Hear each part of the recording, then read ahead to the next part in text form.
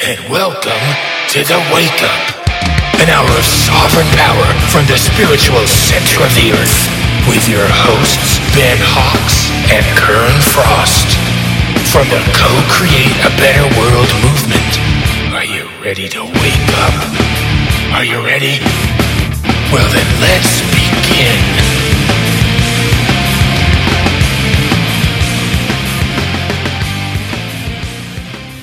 Good morning, good afternoon, good evening. Welcome to The Wake Up. My name is Ben Hawks from the Co-Create a Better World movement. I have with me here Kern Frost, my good friend. Can I say that? Can I say good friend? I'm going to anyway. I have my good friend. No. Okay. First. That's the first roadblock. Let's just smash through it. So, Kern, you are the founder of the Co-Create a Better World movement. Is that correct? Have you got a warrant? Have I got a warrant? No, I don't. I do. Oh, that's good then. So I've actually got a police person. Do you know what? A police person. one of the things that I've really enjoyed having and procuring in the last couple of weeks is a certificate of identity of the principal. Now, what this is, I don't know whether it's legal bollocks or not, right?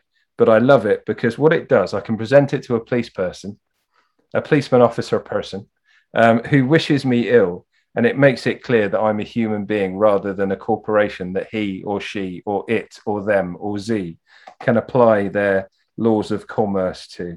It's absolutely fantastic. I follow a lot of Telegram channels from Australia. And as you're probably aware, mate, there's a lot of fucking shit going down on Australia.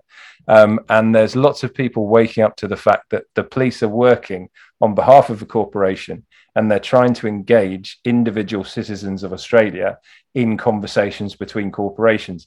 And there's some really good blokes who are kind of going around on trains and having conversations with policemen. And the first one they ask is, "Hi, mate, where's your fucking contract?" And they go, "Huh?" And they go, "Right. Where is the contract that says I have entered into an agreement with you that gives you the right to stop me on a train?" And they're like, "Oh, it just said you put on a mask, mate." No. Where's the fucking contract? Get your fucking hands off me. It's incredible. People are understanding where they sit in the pecking order, legally or lawfully. And they're starting to understand that actually that they're at the top. In the hierarchy, we are at the top. And that's probably a really interesting place to start our discussion today. So I'd agree with that. I mean, I was thinking about you this morning, actually, not in a sort of sexual way when I got up in bed, nothing like that. But I was traveling back from Switzerland, and always, every time I travel back from Switzerland, there's a difference in the kind of energy that's going on. You notice it when you come back. If you're in it, you can't really see the change. And I was traveling back on, I usually get a hire car. And this time I thought, okay, I'll just get the tube because I don't really need a hire car. And I travelled all the way across from Heathrow, all the way on the tube, the train, to Hammersmith and through there.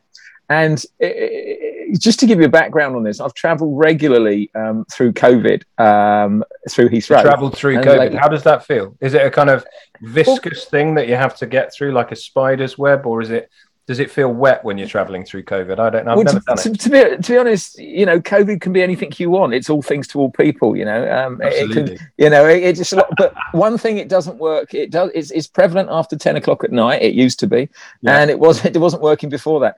But really, what I'm trying to say is that it's kind of interesting to see the changes in the world, and changes certainly at Heathrow Airport. Now they don't give a flying fuck what you're.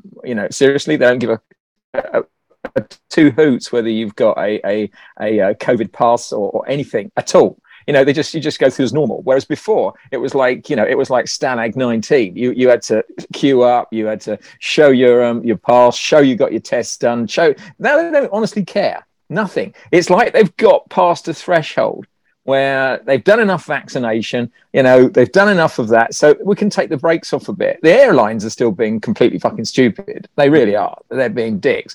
But the thing that was really striking, and I did see someone a bit like yourself sitting on the tube with one of these things that says I've got asthma and get off my back badge. Don't come here with me. Not all disabilities.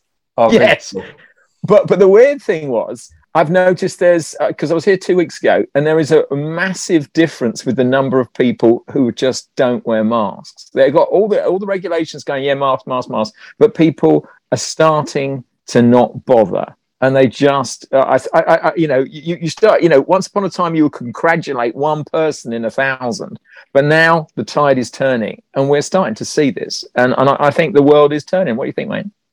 It's a really interesting one. There's a kind of essence of the Soviet Union, and I don't speak as a primary source because I've never been there, but there's a word in Russian, and it means I'm lying to you. You know I'm lying. I know that you're lying, and we're still going to do the same thing. And if anybody listening can tell me what that word is, please do. And there is an essence of that at the moment, that there are signs everywhere. There are kind of these. I've got the word. The words come to me. It's called Boris Johnson, mate. No, we'll talk about him later. That's Russian, isn't it? Boris is a Russian name. Boris is a Russian apparently he's Turkish. All the people from. Pardon? Apparently he's Turkish. He did Who Do You Think You Are for the BBC about 5-10 years ago, and he's Turkish. Oh, fair enough. Not as Kazazi you or whatever. Make of that what you will. But there's all these signs and this kind of behavior modification stuff going on, and yet everybody is just ignoring it. And we're all kind of play acting that we're doing it, and everybody's just ignoring it. And it has switched to the majority. So I remember the Monday after the mask mandate kind of left, and it was down to individuals whether or not they want to wear those kind of those hateful things. And I was the only person who wasn't wearing a mask. And my dear wife wouldn't take off her mask because people would look at her funny, and there was this kind of social proof thing going on. But nowadays, the signs are still there, the rules are still there, but nobody gives a fuck. And it's absolutely marvelous. I do love walking around these days. Well, I mean, what we're seeing is, because I think people are starting, even the one, no, that's not true.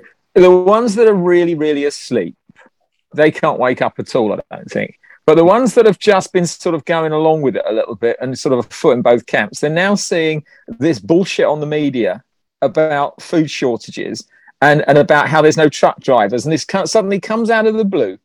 No truck drivers, funny enough.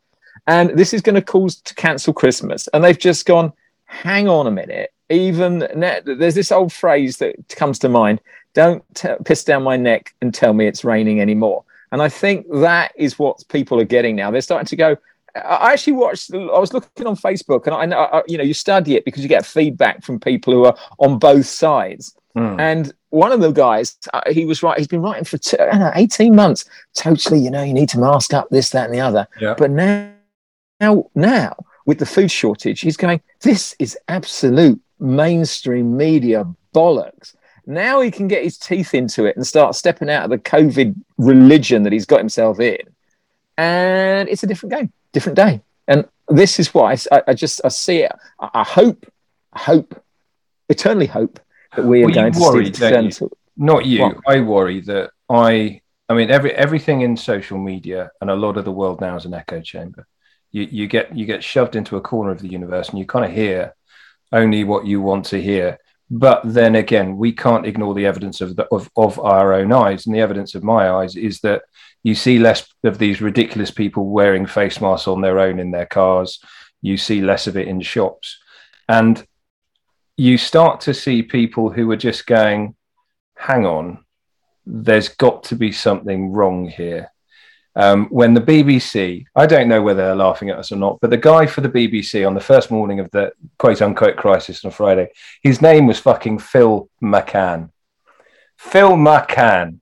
It's like Bart Simpson calling up the bar and saying, can I speak to, what were the things he used to make calls and say, can I speak to Phil McGroin and that sort of stuff. His name's Phil fucking Can. I remember that. It's ridiculous in the world right now. I have to say, it's that I think the powers that be, whoever they are just, they just think they take the piss that much because the people's brains have been so addled and stupid. I mean, I read something today about the government statistics on who's filling up the hospitals, and you see it bandied about, and unvaxxed filling up the hospitals, clogging the place so no cancer patients can get their cancer treatment. But then you see another part of it. Well, what is an unvaxxed as far as the government is concerned? Well, it's anybody who's had a vaccination and had first vaccination and had a second vaccination and 14 days after the second vaccination. So that's anything before that. That's first vax, second vax, 14 days is unvaccinated, and these are the people who are filling up the fucking hospitals. And this is the problem for people. They just don't get. It's very difficult to find truth anymore, because everything that is not of the mainstream is called fake media, fake news, fake everything. And for the average person, this is how propaganda and this is how the war of psychology works, because it gets even the most intelligent person and gives them so many contradictory facts that they can't work out their arse from their elbow. And that's when they become pliable. Well, the more it seems to me that the more intelligent the person, the more likely they are at a very high level to become an advocate for this sort of absolute nonsense. So you remember the other day we were talking about knowledge, writing things down, and that's how we learn these days. So I was talking about King Famous, and he was given the gift by Thoth of writing, and he found it instantly mistrustful, because he figured that the more you can write knowledge down, the more people are going to find that knowledge, read it, get a vague understanding of it, and then keep recycling it and deem themselves experts, and will be bogged down by a kind of class of professional who will learn from books and then put themselves out of experts, which kind of, when you think of that, you think of Michael Gove. So one of the main personal problems with knowledge is that if you treat everything as numbers, it starts to be an abstraction. Now, in the Vietnam War, people came out with death statistics, and that becomes a massive abstraction. And we start to live and die by numbers, and numbers like caseload.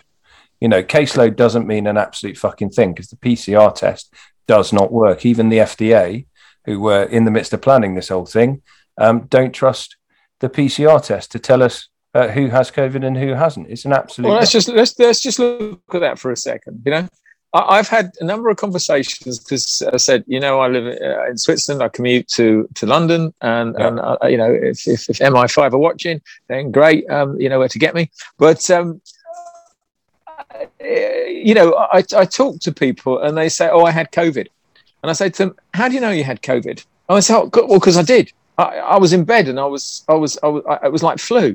And I go, "Okay, so how do you know you had COVID?" And they go, "Well, I had a test."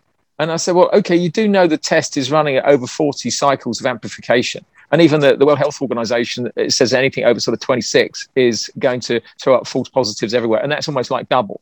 You do know that. So how do you know you had COVID? They go, yeah, but I did. I know it was COVID. And you go, how do you know it's COVID when the test is already proved to be faulty? And even the inventor of it said it wasn't going to be useful. And even the way it's applied, I went for an antigen test the other day because I had to get it to fly. I won't have a PCR test because there's no way of having something stuck up the back of my nose into a vulnerable area of my face. I mean, seriously, you've got to be off your rocker to do that.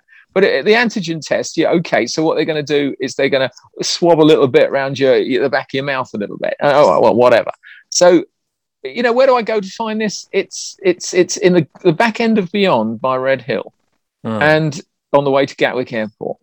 And it's a turned beauty salon nail bar into I mean, seriously, if you go in it, it's got like this furry, like one of these tacky nail bars where you've got this imitation fur spangly stuff, and spangly is hanging in from the ceiling. You've got much like your living room. Ultimately, that's what we're saying.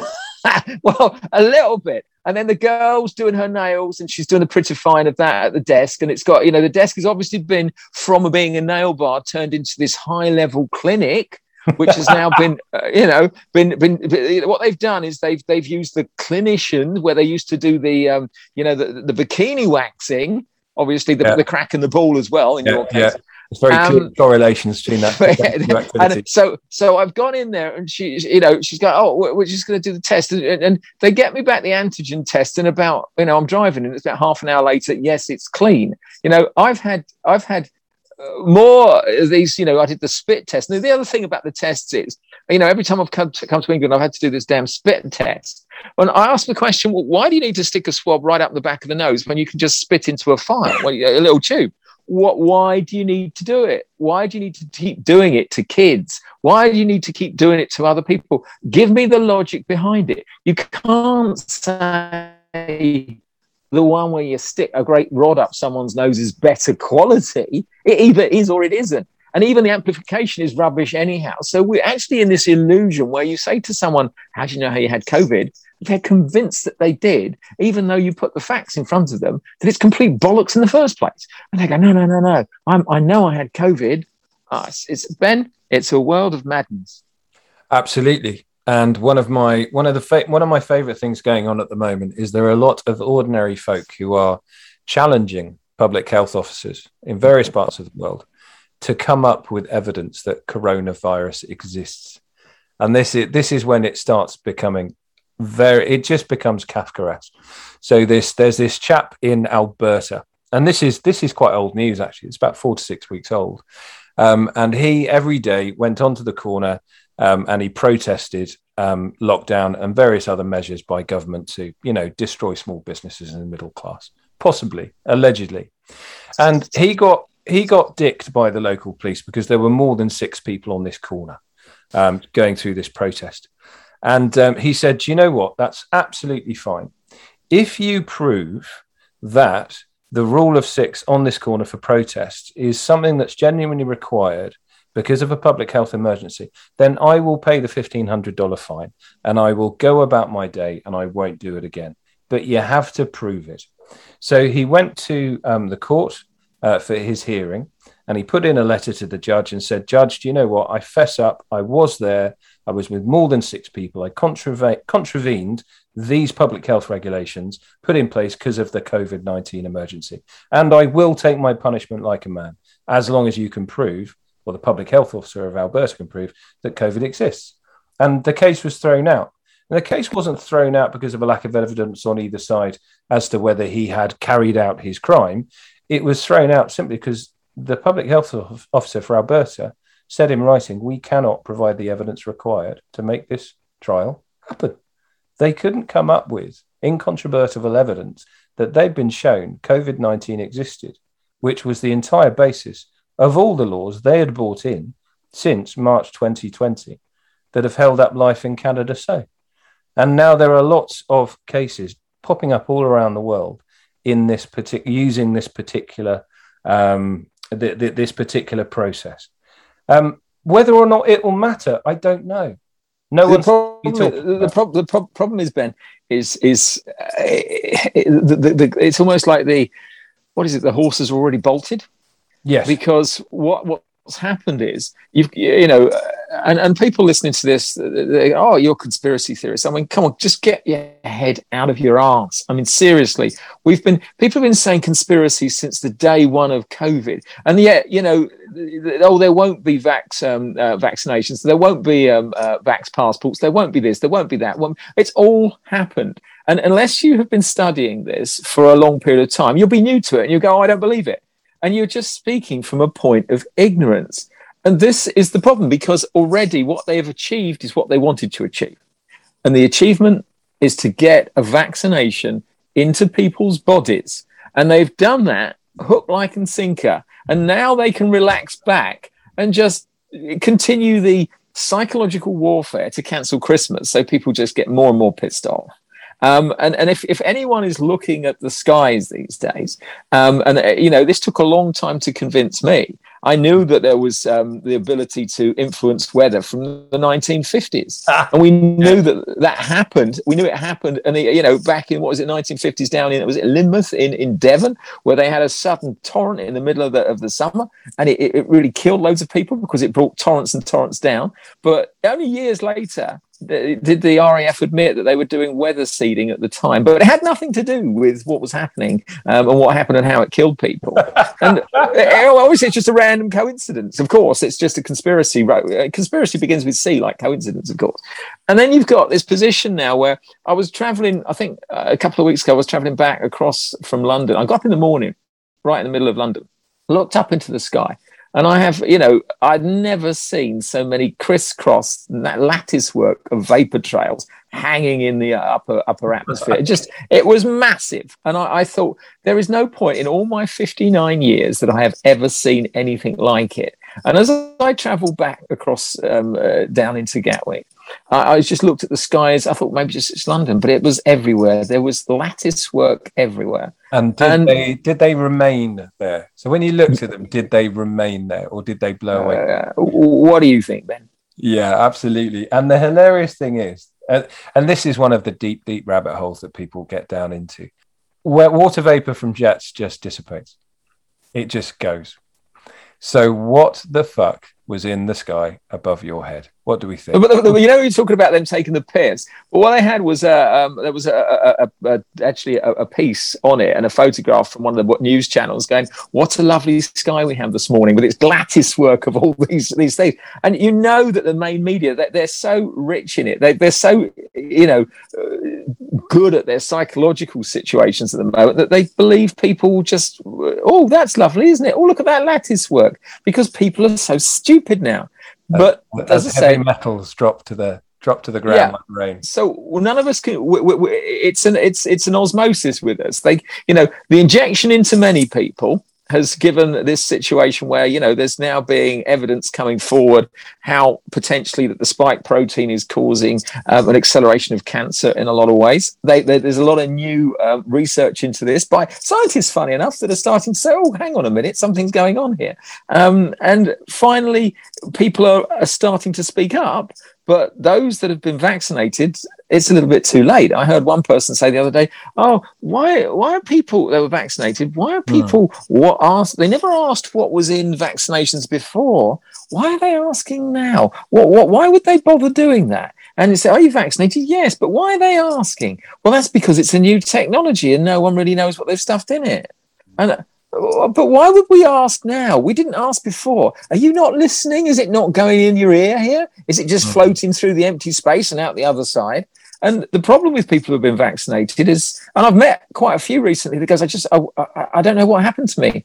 I wish I wasn't vaccinated. Why did I get vaccinated? Why did I do that? I said, well, never mind.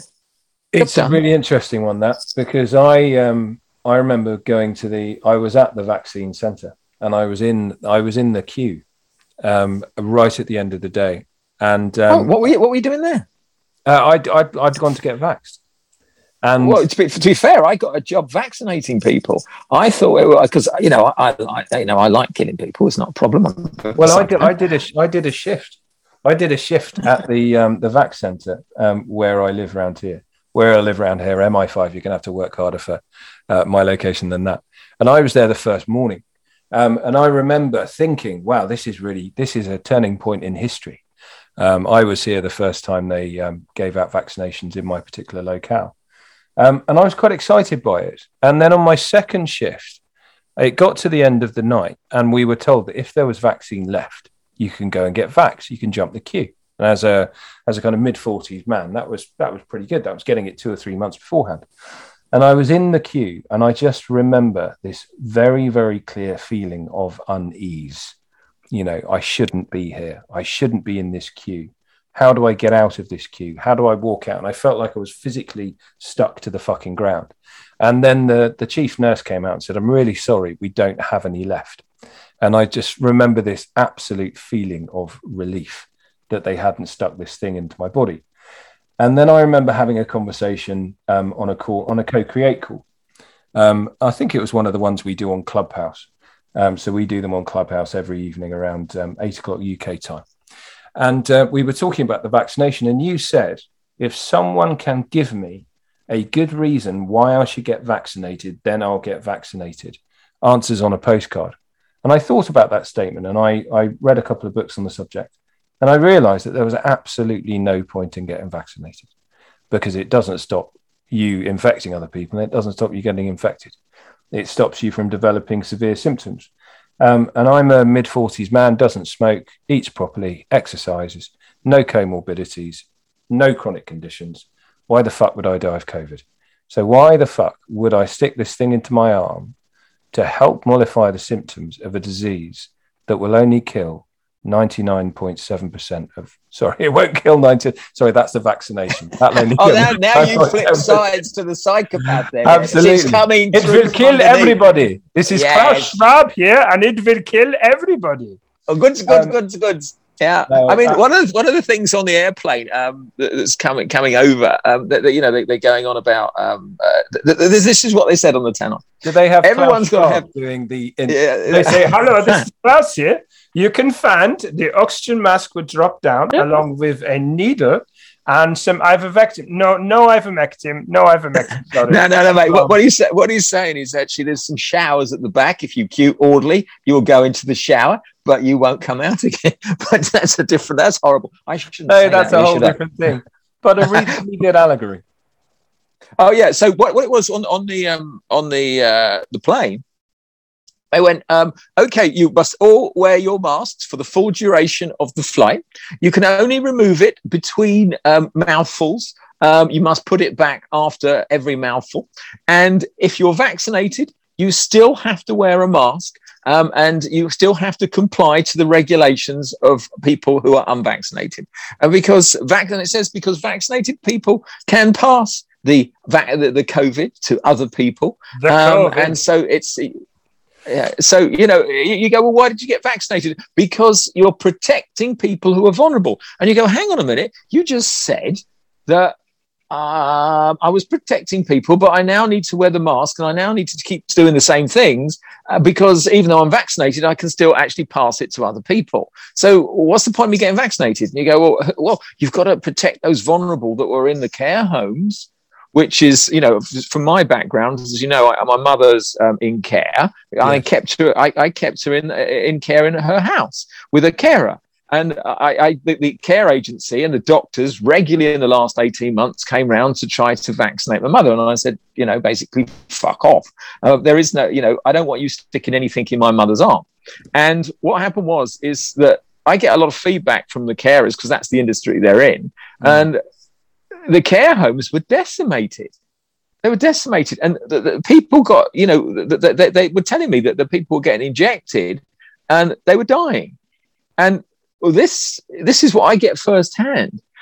But when I looked at what was happening initially, and this is where all the deaths were, you see, the deaths, if you look at it, it's the infection rate. It's not the death rate. There is hardly any fucking death rate. And any death is put to COVID. It doesn't matter. But at the beginning, they took, if you know anything about care homes, and if you've ever had an elderly parent or relative in a care home, you know that they are very isolated ecosystems. Okay, yeah. That means everybody in there. You don't, it's kind of like everyone is the same, and you don't want to be bringing any diseases. If you go into a hospital, what did you find in a hospital? You find disease. You find superbugs. Yes, yeah, absolutely. And my granddad, when he went in with food poisoning years ago, he came out dead because he caught one after another of things that they were sharing around them. And they just would die if they went into hospital because, and I always said, I'm not having my mum go into hospital because if she goes into an old person's hospital, she will catch something and she'll never come out because her immune system will get weakened and weakened and weakened. But what did they do at the beginning? Now, even as a layman, even as someone of my experience, well, if that's an ecosystem here that is nice and safe in the care home, and this is an ecosystem here that is completely toxic because that's got sick people in it, and if you say, okay, what we're going to do is we're going to take all those people out of the hospital and stick them in the care homes so we can make more beds for the people who are never going to get COVID. So what they did was take all those sick people and stick them in care homes. Now, it doesn't take a rocket scientist to know what was going to happen then, does it? You've got superbugs and God knows what shit going through every care home in the country, killing everybody.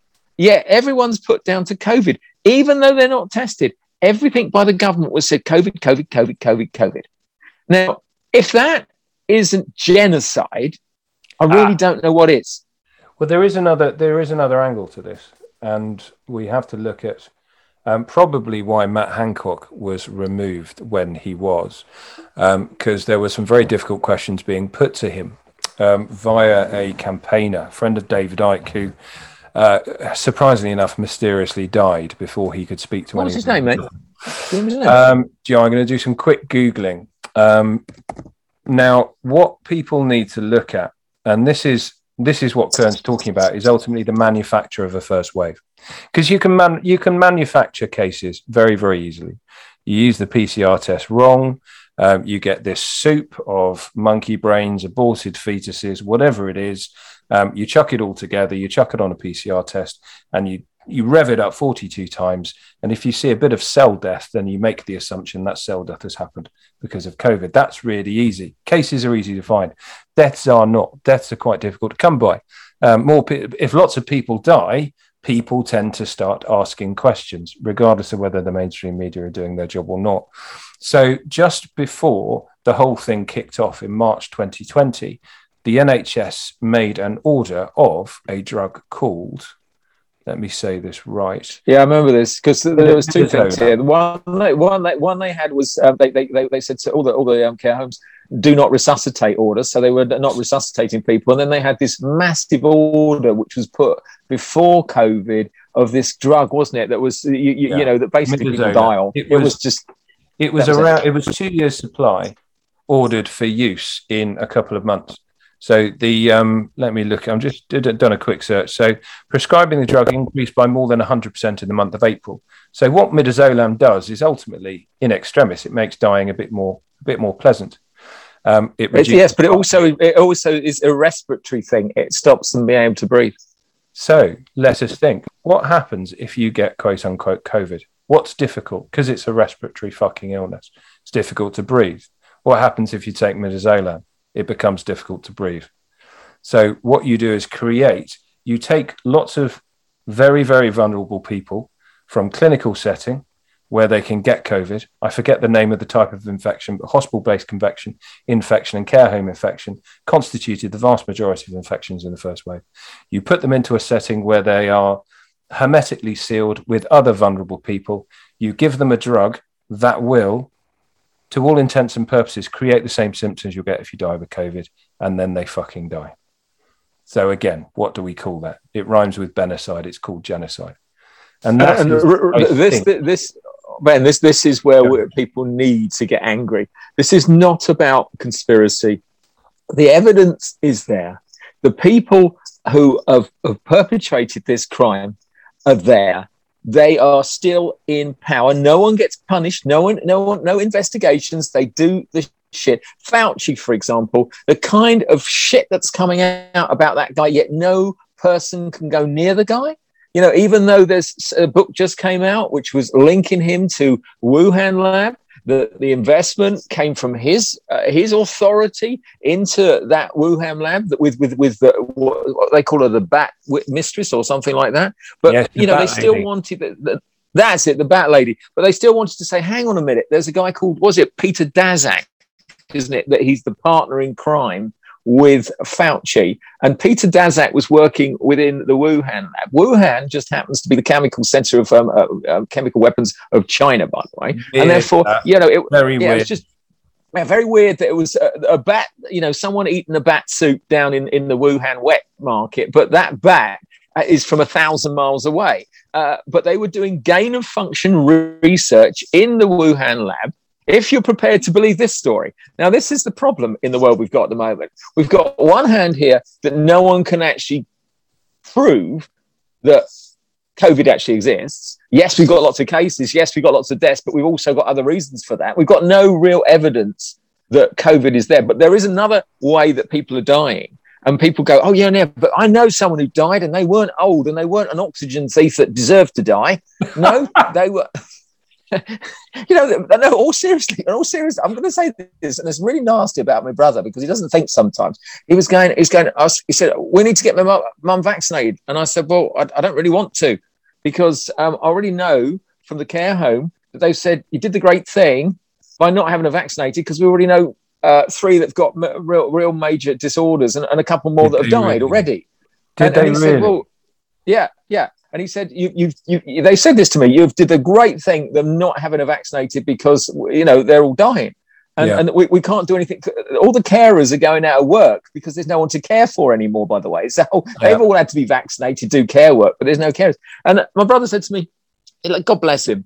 He said, well, I said, so there's people having real bad reactions and dying of this vaccination. He said, oh, it doesn't matter. We can still give it to her, can't we? And I said, I know you want the fucking inheritance, mate, but there's, euthanasia isn't really cool. I would rather my mum lived a bit longer. And he goes, yeah, but she's not got a great quality of life. And if she died, it wouldn't be that bad, would it? I went, okay. So there's a lot of people out there that are quite happy that their old in-laws, or, because they might, especially dementia, you go, okay, well, they haven't got a quality of life. Well, let's just get rid of them. We can get the inheritance. We don't have to keep paying out for their care homes. Some of my best friends are vaccinated. It makes me very, very sad. It breaks my heart. Well, you won't have your best friends for very long. Let's just put it like that. Well, indeed. I've been listening to a lot of Cliff High. Is that bad of me to say that? Yeah, it probably is bad of you. I don't know. Yes, it probably is. But there's a woman in America. I was talking to about, I don't know, maybe about 6 months ago now, and she's saying, these people are vaccinated. I said, what do you think about the people who are vaccinated? She said, I've only got one word for them: sayonara. Oh, Lord. It was as blunt as that. And unfortunately, if there was a totality, look, let's just be coming back to the real core of what this is going on here, why it's going on.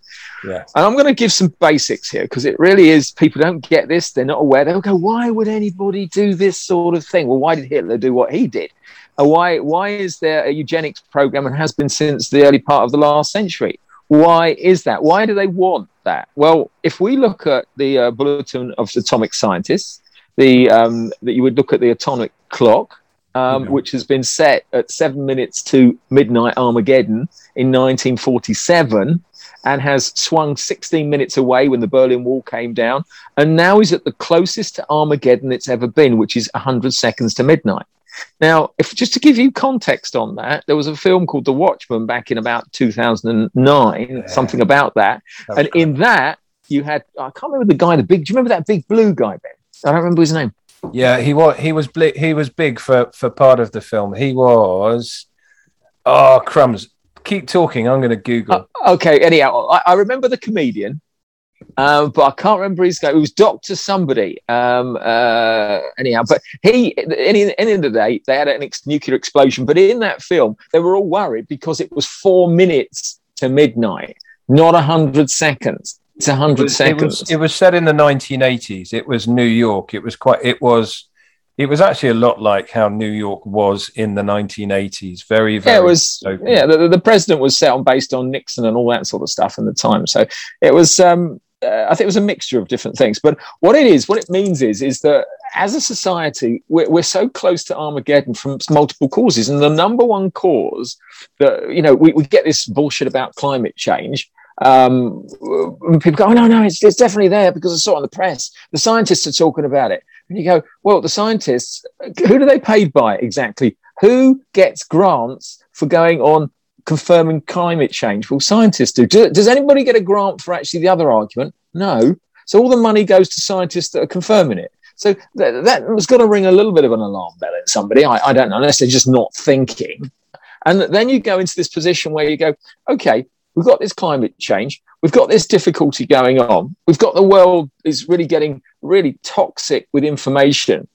Why are we getting constantly bombarded with things like terrorism? And that we'll go into on another session, but we'll discuss it, because even the terrorist acts that you look at, if you look at it from a psychological pattern, and this is my background because I have a clinic in Zurich, and I've been working in the psychological world for about 15 years, and we're going to go into this.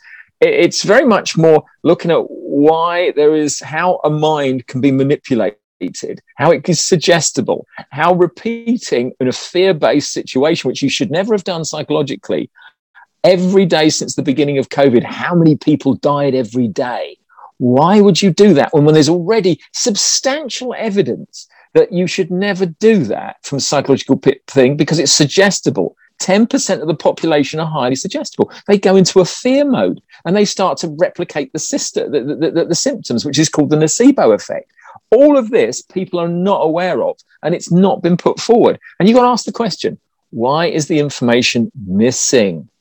That is the problem. Why are they doing something that any psychologist that isn't under a government pay packet would say never, never do that? Because you will cause mass psychosis. There were people, I knew people in the ambulance service at the beginning of this situation, going around to people's houses when they had real genuine calls of people that had heart attacks and God knows what. But there was other people going, save me, I've got a cold, I'm going to die. Save me, take me to hospital, put me in the ward, give me a ventilator, whatever you do, just get me and save my life. They had a sniffle.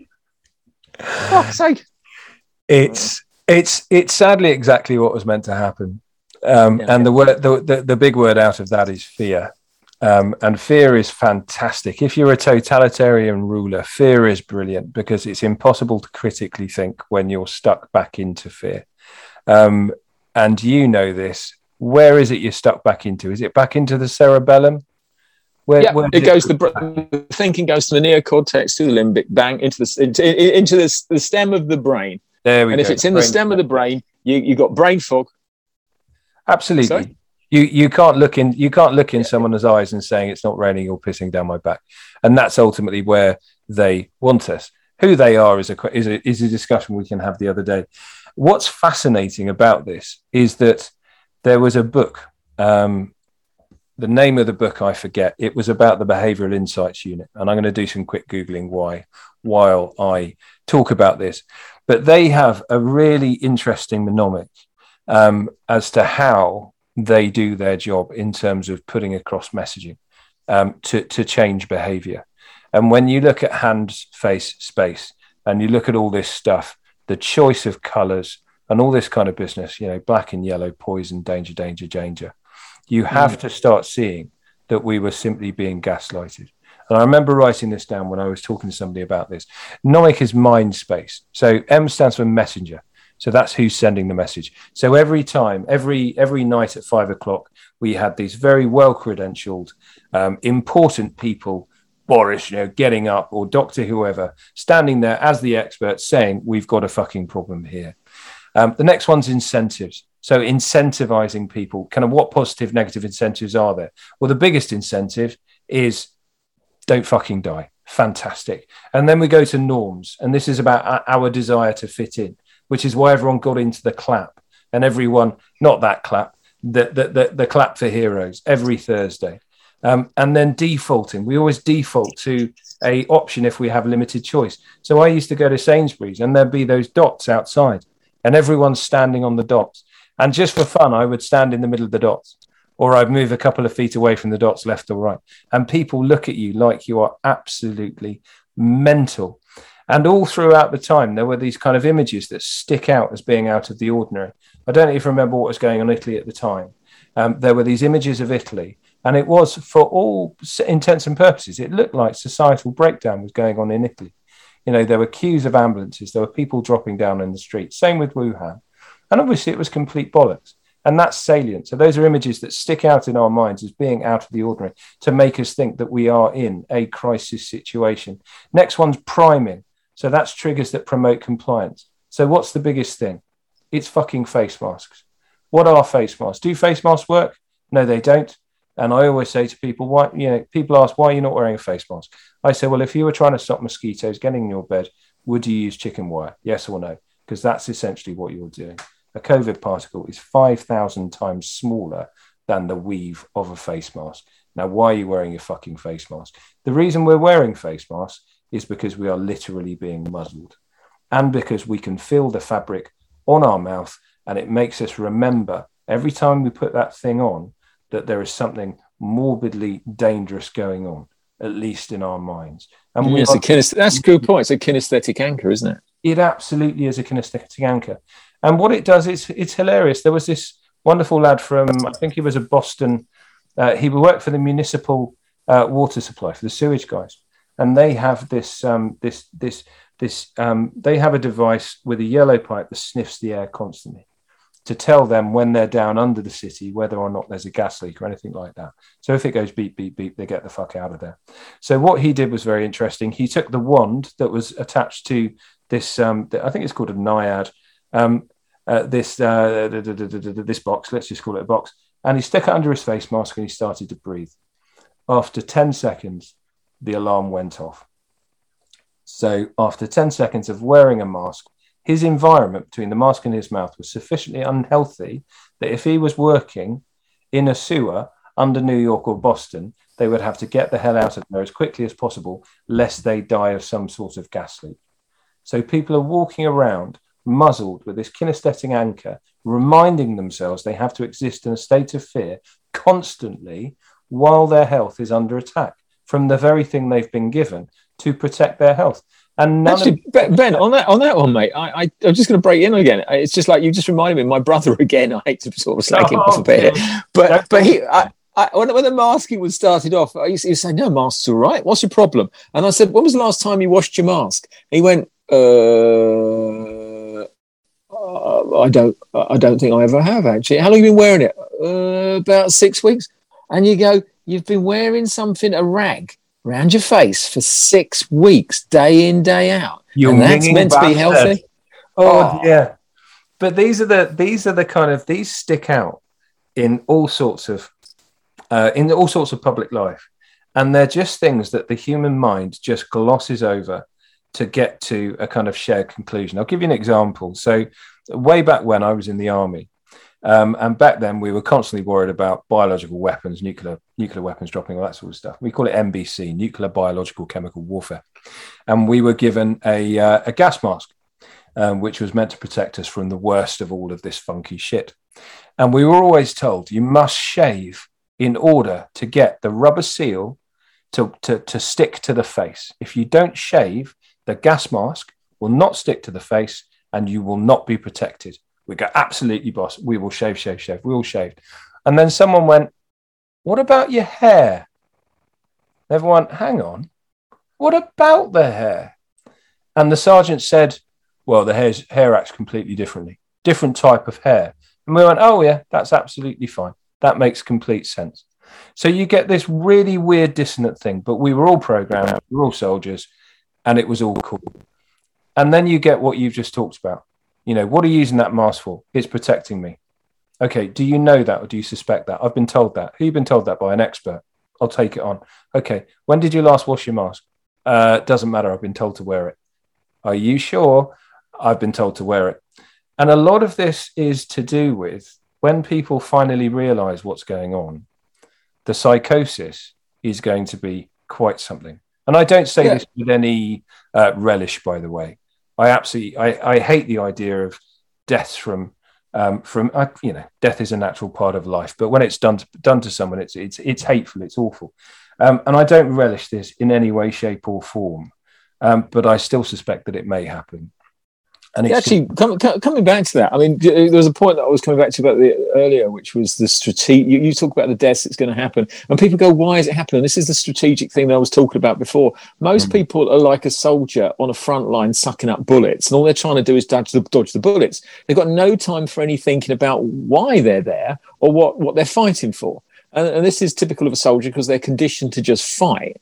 For whatever, there's the enemy, go fight it. Well, why? What's their problem? That's not your point. You just go fight it, do what we told you. And if we look at the strategic view of what's going on in the world, we have to look at what's happening in the next 10 years. And this is what Elon Musk is talking about, or anybody in the technocrat world.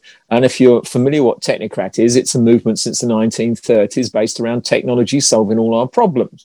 And the technocrats are very cold in their rational thinking, and they don't really see any human potential. They just see human beings as expendable. And really, that's a very cold way of looking at it. But when you look at lots of people coming out of work due to artificial intelligence, now most people are in denial about this. They don't want to know. They think that things are going to go on forever, but things are changing very rapidly. And even in the banking industry, the accountancy industry, every industry is going to be automated.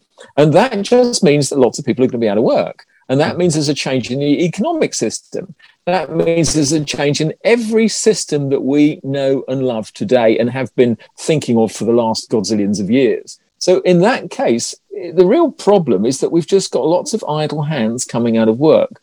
And these people are called useless eaters. They will just, because they were useful, because they consumed and made wealth. But once you don't need that anymore, you don't need the people. This is why we need to get rid of all the people. We need to go, not the people in Africa, they're okay. Not all the people who are it's the West. Those people in those towns that always cause a little bit of a problem, because they always do, was created in Europe and in America by the people who are really the oppressed people. They get a bit ratty after a while because they can't pay their bills or their mortgages. That's where we're headed for. So you need a cull.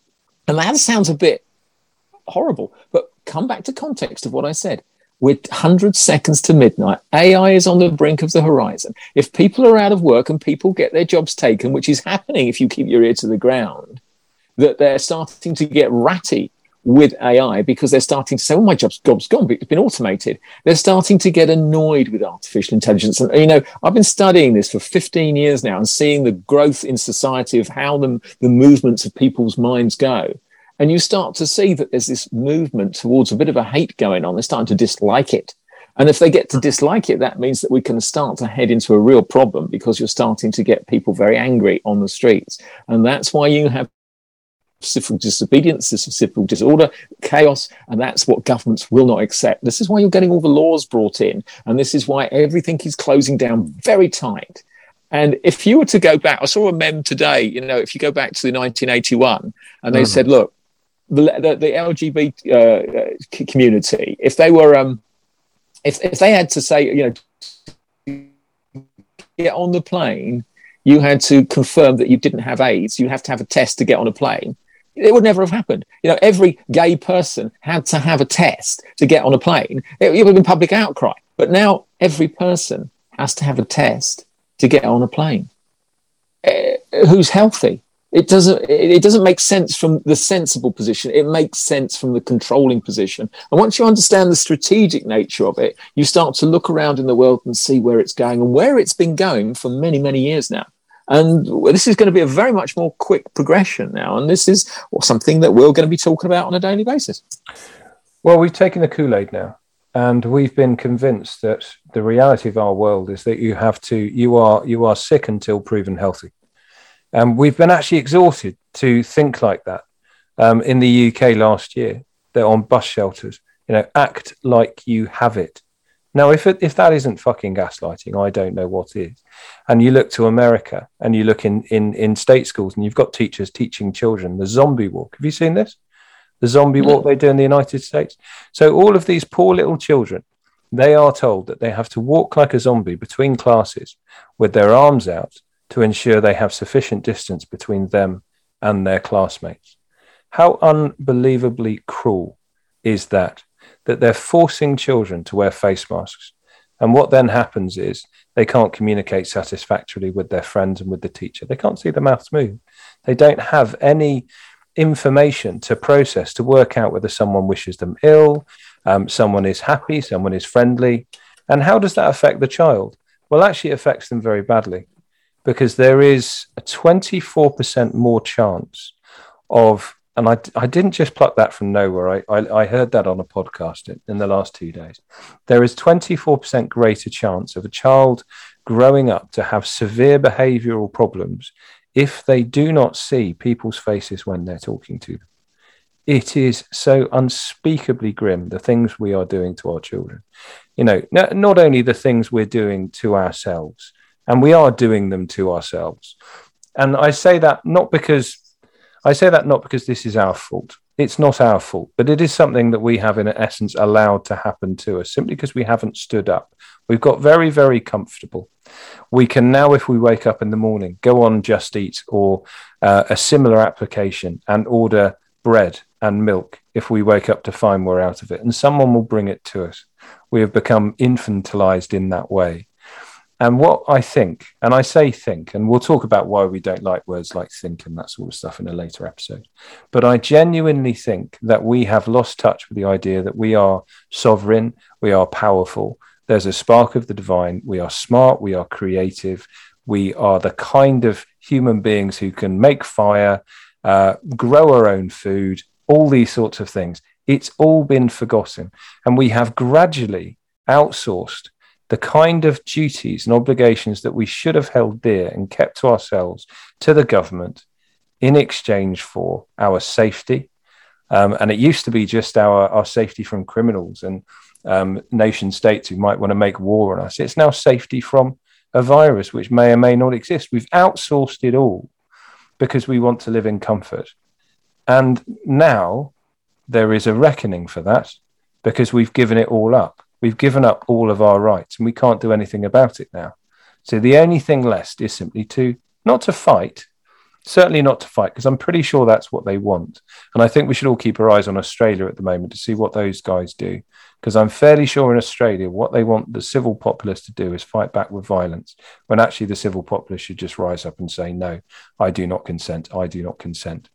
So what we have to do is simply withdraw our agreement. And when we look at the fuel crisis, quote unquote, in the UK today, what do we have to do? Not fill up. That's what we have to do. We have to fill up in a normal rhythm. And if we fill up in a normal rhythm, the crisis will be over by next week. And with vaccines, stop taking them. Don't worry about it. And if there's a business with a vaccine mandate, do not patronize that business. Do not give them your money. If someone says if to take this job, you have to have a vaccine, you say, I don't want the job, thank you very much. That's about to happen in the care home sector. It's about to go through the medical sector in the United States. People are simply withdrawing their labour if they are told that they have to have a vaccine to do it. It's happening in the US Air Force. Last week, 7 F-22 pilots walked off post when they got a text message from the SecDef to say, if you don't get a vaccine, you're going to be court-martialed. So 7 people who have been trained, and it's cost millions of pounds to train them, who are the only people in that unit who can pilot a airframe worth about 2 billion quid that's probably at some point going to have to stop the Chinese from invading Taiwan. They've just walked off. Now that's withdrawing labour. That is saying, I do not consent, I do not consent, I do not consent. And if there's one thing we should be doing at the moment is withdrawing our patronage, withdrawing our labour, and simply withdrawing all our give a fucks. I simply don't give a fuck anymore. And that's the message I want to give out. Just say, I don't give a fuck about you, government. I don't give a fuck about you, Boris. I don't give a fuck about you, Klaus, or whomever it might be. I simply withdraw my consent for what you're doing. And then they can't do anything. They just can't, because we're in charge. Yep. This is a time of re-evolution. It's a time when people have to go, okay, the old paradigms of power, of political structure have ceased to be. In America, the Democrats and Republicans, it's not about them anymore. It's not about who's who. They tend to divide, but that's just old talk. Now it's about people standing together against tyranny, because the classes of tyranny that are oppressing people now are on a global basis within every country, working together. And as we go through these particular sessions, we're going to explore this deeper and deeper. We'll look at it from different aspects, the psychological aspect. We'll look at it from the sociological aspect. We'll look at it from what's going to happen in the next 10 years, the AI relationship. We'll look at it from all aspects. So you can get a real clear understanding of what's happening, and more importantly, why it's happening, and what it's going to lead to, and what you can do about it. Because the worst thing that we can do is leave you with a situation where you've listened to what we've talked about and you've gone, oh, that was interesting, but what could I do? Well, we have a community called Co-Create a Better World. It's an international community. It's one that does have teeth. It's arming people, as Ben said, not with guns, but with the ability to think quicker and speak louder and speak more eloquently. Because once we go into a unity where we're starting to work together in a collective, we start to have the power necessary to make the change necessary. If we're all just sitting around listening to the radio, well, we ain't going to do anything. We've got to start to learn to work together. And that means having something called agile thinking, where whatever comes over the horizon at us, we're quick enough not to go into this fear-based system, which Ben mentioned earlier, where your thinking goes into the stem of the brain, you get brain fog, and you just close up and you can't think your way out of a paper bag. That's not where you want to be in your thinking. And you also want to have ranks of other people that are going to stand for you and with you all around the world. This is what we're going into. It's a global revolution. And it's a time when a lot of people go, I don't want to do that. I want to sit by the television and watch news at 10 or news at 9 or whatever it is. The first thing you should do is stop watching the news.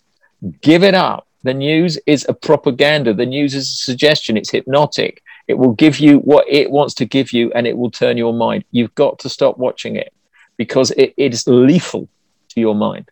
And, once we start to work together, and if you're interested in getting in touch, then you just have to, just communicate communicate with us, and we'll get you into the community. We do specialized events. We do specialized trainings all through the month, every day, so you can start to build your understanding of what's happening in the world and feel empowered that you're doing something. And that, if you feel empowered, then you're feeling strong.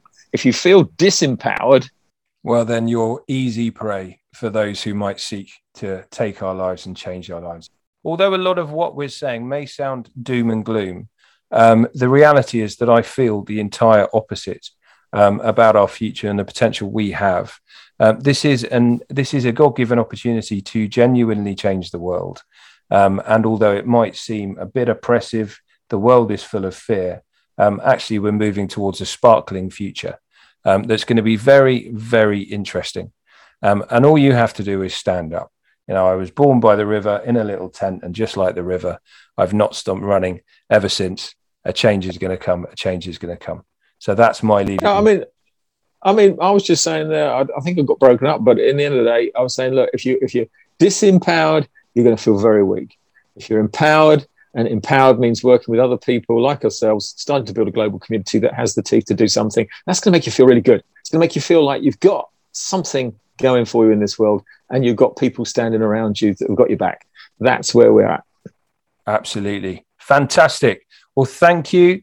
Thank you for your time, dear listeners. And we look forward to speaking to you again. It's goodbye from me, and it's goodbye from him. And if you're in the United Kingdom, you may get that joke. If you don't, you should watch more telly.